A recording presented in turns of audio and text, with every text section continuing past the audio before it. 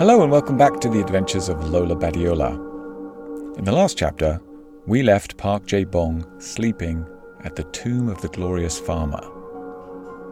In this chapter, we're going to discover the next step in his journey to defect from North Korea and reach the West. Here we go. The Adventures of Lola Badiola, Chapter 43. Checkpoint. The rider was exactly where Park had left him, where the tarmac of the road into Jungi Forest disintegrated. He was asleep in the carriage, wrapped up in a thick blanket that he kept under the passenger's seat. He was awoken by the sound of Park's return. He got out of the carriage and put away the blanket. Then he pulled out a small container of food and offered Park some kimchi and dumplings. Despite Park's hunger, he politely declined. It was the North Korean way to always refuse the first offer of kindness.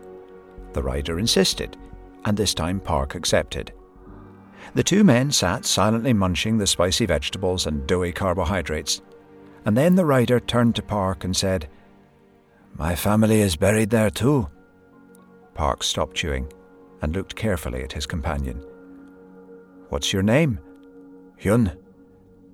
"Do you know where Banshori Station is?" Hyun nodded his head. "My wife is originally from Banshori. Some of her family still live there." "Can you take me there?" Hyun thought about it for a while, as if he were imagining the route from Jungi Forest to the station. "It's a 4-hour journey if the weather is good and there aren't any checkpoints." "I can ride half of the way there." Hyun shook his head and laughed. "I insist." Hyun stopped laughing. He could see that Park was entirely serious, so he accepted the generous proposal. Without any further discussion, they left Jungi Forest, heading northeast away from Pyongyang, and in the direction of Park's rendezvous point with the old grey man at Banshori Station. They agreed that Hyun would ride the first half of the journey and Park the second. Park knew that he was now very vulnerable. He couldn't be sure about how much information Kim had told the authorities about the escape plan. It was possible they knew nothing of the meeting at Banshori Station, Dead Man's Highway and the border crossing. It was possible that Kim had given them a completely different story in order to protect all the accomplices to his crime. But it was more likely that they had tortured some of the details out of him. If that were the case, there would be policemen waiting for Park at various points along the way. He had to be extremely vigilant. The carriage started ascending a long and winding country road, and it was clear that Hyun was tiring. Park leaned forward and tapped him on the shoulder. It was time for them to swap over. Park lowered the seat, as he was shorter than Hyun. Then he pushed down on the pedals and got the carriage moving again. It was significantly harder than he had imagined. The chain needed oiling, the wheels were slightly bent, and the whole machine seemed to weigh a ton. By the time he reached the crest of the hill, he was panting like a dog on a hot summer's day. He gave the pedals one last big push to take it over the top of the hill and allow the momentum to take it back down the other side. As the bicycle carriage accelerated downhill, Park stopped pedalling, sat up in the seat and looked around. From this high point in the landscape, he could see the road winding back down the other side of the hill. At the bottom of the valley, he saw something that shocked him. There was a police checkpoint positioned at a crossroads, with a line of vehicles moving slowly through it. Park immediately squeezed the brakes of the bicycle as hard as he could. It was an instinctive reaction to avoid the danger ahead. But the carriage didn't slow down. In fact, it continued to accelerate under its own inertia as the gradient of the hill became more pronounced.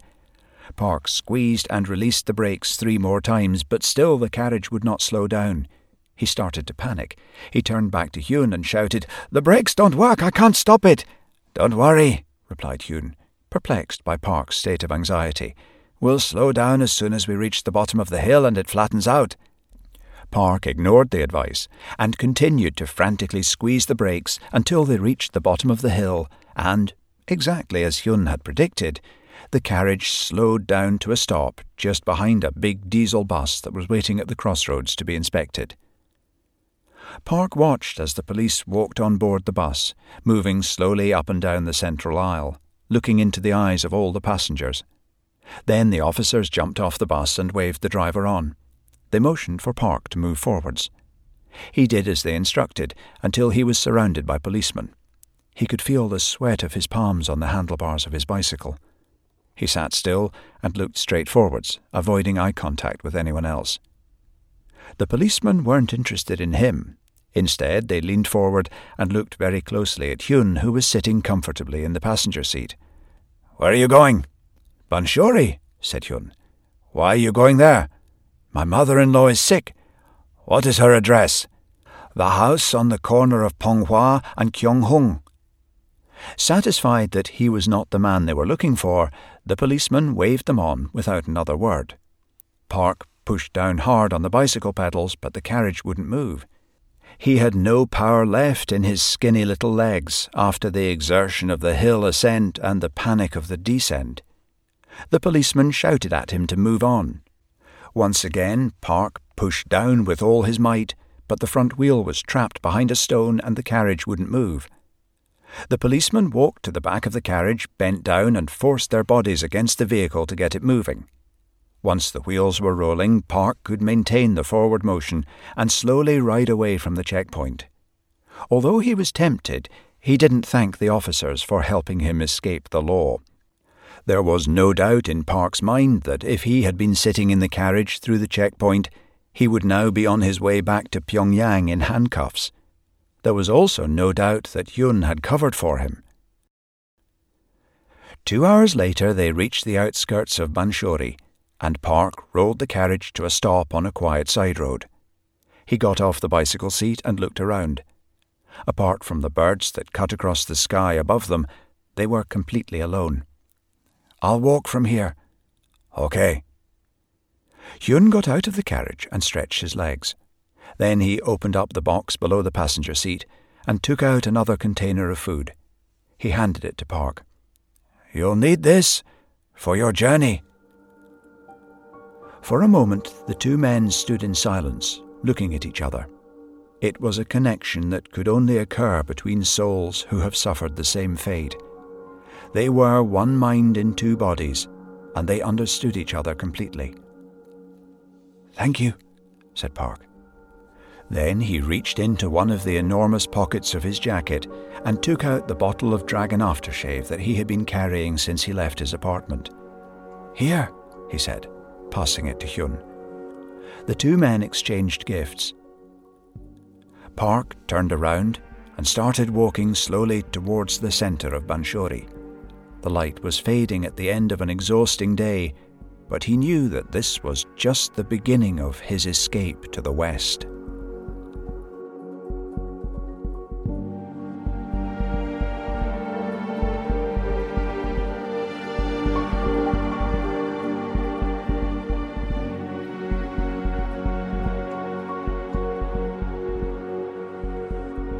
Okay, as you know, this is a Business English podcast, and I make a big effort to include relevant concepts, vocabulary, and common expressions in each chapter, along with a few personal anecdotes and some general chit-chat.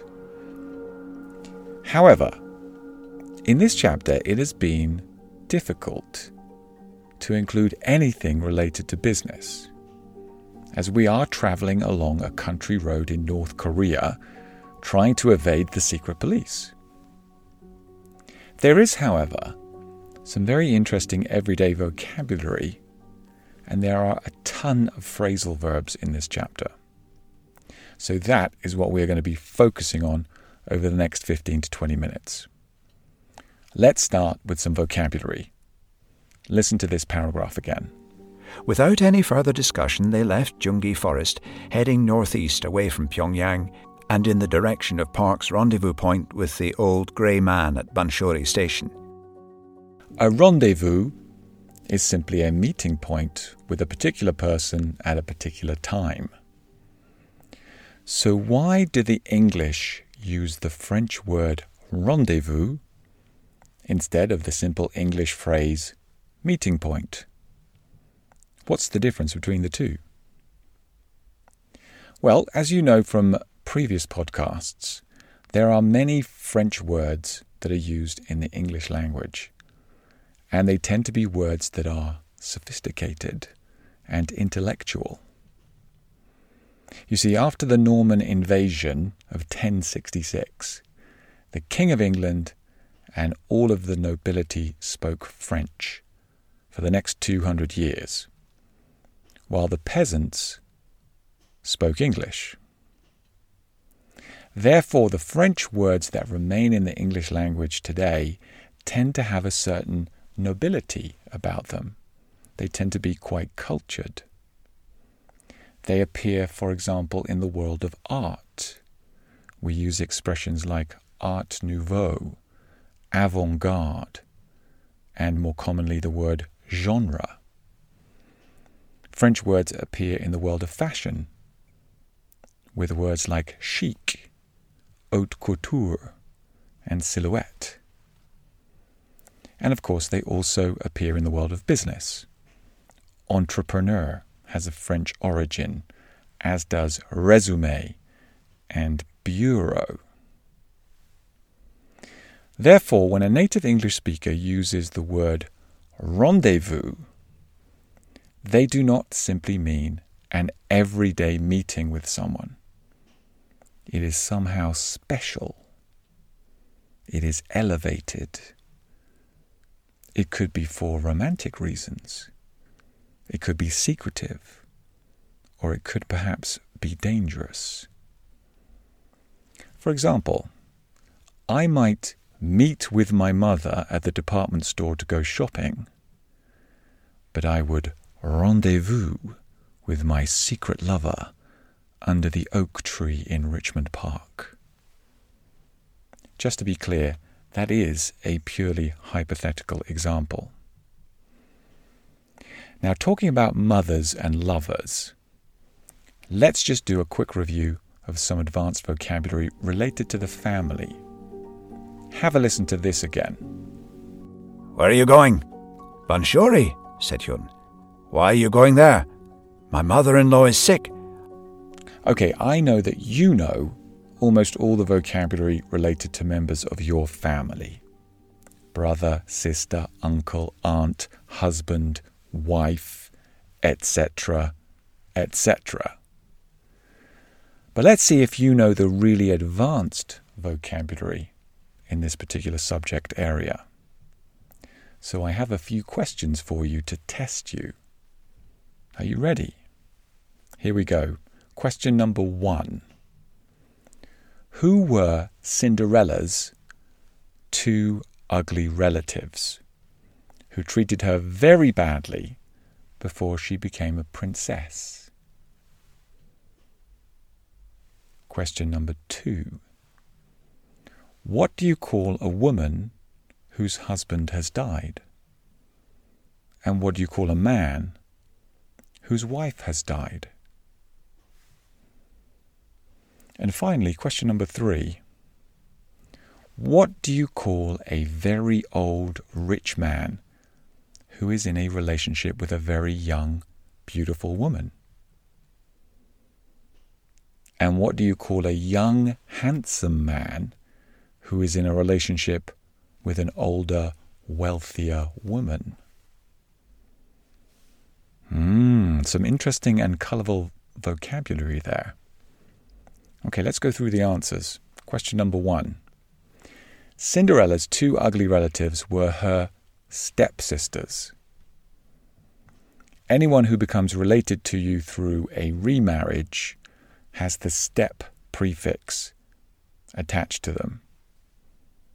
So, for example, Camilla is Prince William and Prince Harry's stepmother, and they are her stepsons. Okay, question number 2, or rather answer number 2. A woman whose husband has died is called a widow. Have you ever heard of a black widow spider? The name black widow comes from the female's habit of eating the male after mating. Now, a man whose wife has died is called a widower. That's just widow with an ER at the end. Okay, finally, some funny vocabulary for you. If a rich man, who's normally quite old and not particularly attractive, is in a relationship with a young, beautiful woman, he might be called a sugar daddy.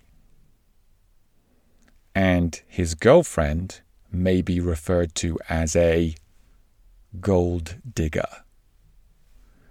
For example, some people might call Donald Trump a sugar daddy and his wife Melania a gold digger. Neither of these terms are complimentary, so handle them with care. If, on the other hand, a young man is going out with an older woman, he is known as a toy boy, and she is called a cougar. Literally, a cougar is a large wild cat native to North America.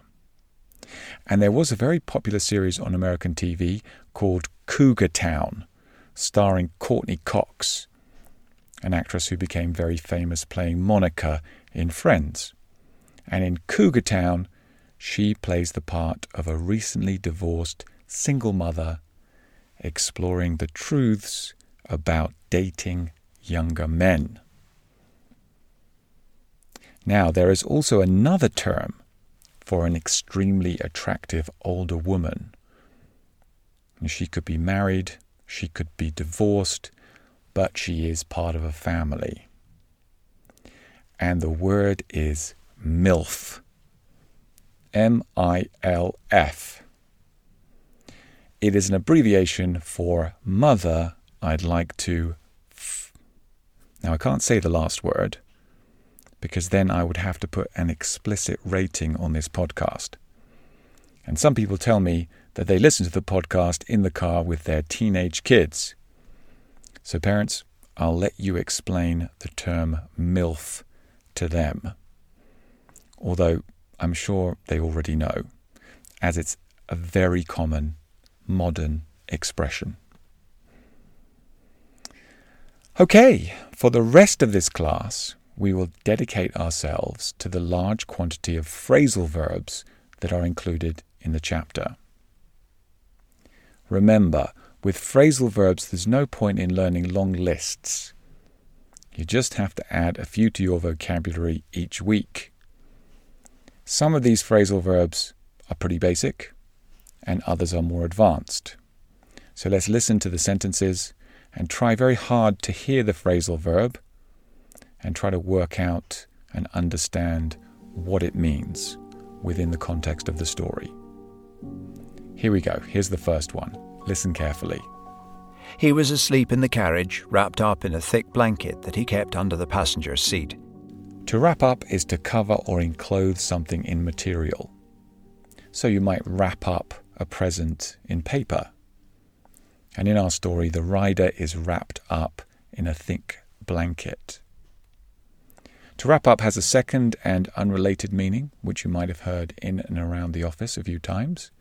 You can wrap up a meeting, which simply means to bring the meeting to a quick conclusion.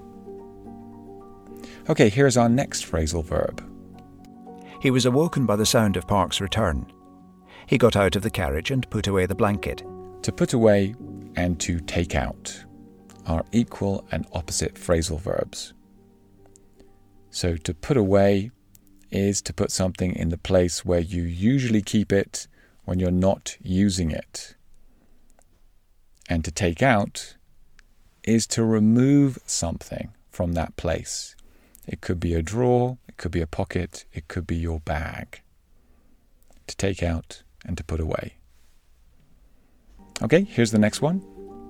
The carriage started ascending a long and winding country road, and it was clear that Hyun was tiring. Park leaned forward and tapped him on the shoulder. It was time for them to swap over. Okay, to swap over is a little bit more advanced. It means to exchange places, or roles, or activities. I'll do your task if you do my task. Let's swap over. Okay, here's the next one. As the bicycle carriage accelerated downhill, Park stopped pedalling, sat up in the seat and looked around. To sit up means to rise to a sitting position from a more relaxed horizontal position. If you go to the gym, you will know exactly what a sit-up is. It's definitely one of the least popular but most effective exercises you can do. Okay, next. Park squeezed and released the brakes 3 more times, but still the carriage would not slow down. He started to panic. Slow down and speed up are equal and opposite phrasal verbs. To slow down simply means to decelerate, and to speed up is to accelerate. Next. We'll slow down as soon as we reach the bottom of the hill and it flattens out. To flatten out. This is a less common phrasal verb, but it is one that we use in the business world. It means to stop rising or falling and continue at the same level. It's used quite frequently in investment reports or economic analysis when talking about the trend of a particular asset price. For example, you might say, house prices have started to flatten out after their steady decline during the economic recession. Okay, there are quite a few other phrasal verbs in this chapter. In fact, I counted 5 or 6 with the principal verb to look. But I'm assuming that you are familiar with all of these. When I'm making a presentation to an international crowd, I often look for the alternative to the phrasal verb in order to communicate more clearly and avoid any potential confusion. So let's do that with some of the examples from today. Instead of saying wrapped up in a blanket, I would simply say covered in a blanket. Instead of saying putting away the blanket, I would say storing the blanket or depositing the blanket. Instead of saying it was time for them to swap over, I would say it was time for them to exchange activities. And instead of saying slow down and speed up, I would say decelerate and accelerate. Now, the truth is, it's quite difficult to find these alternatives when I'm in a spontaneous conversation, because phrasal verbs come so naturally, intuitively, and automatically to any native English speaker. And that's why you, as a non-native speaker, need to keep enhancing your knowledge of this particular grammar point. Let me leave you with one final phrasal verb that is extremely important and quite advanced. So have a listen to this final paragraph again. There was no doubt in Park's mind that if he had been sitting in the carriage through the checkpoint, he would now be on his way back to Pyongyang in handcuffs. There was also no doubt that Yun had covered for him. To cover for someone means to provide an excuse for someone or an explanation for something that's gone wrong. So, if you cover for someone, it means that they are in trouble and you are doing something to protect them from any negative consequences. Now, you want to work with people who will cover for you, and you, in return, will cover for them when they are in trouble. Because these are the people that you can trust, and these are the people who will risk their own reputation to protect you. And on that thought, we come to the end of today's session. We hope that you will join us for the next podcast. Until then, keep bringing English into your life. And I leave you with one final thought of the day. Before we judge a man as a sugar daddy or as a toy boy, or before we judge a woman as a gold digger or a cougar, we must always remember love expresses itself in many weird and wonderful ways.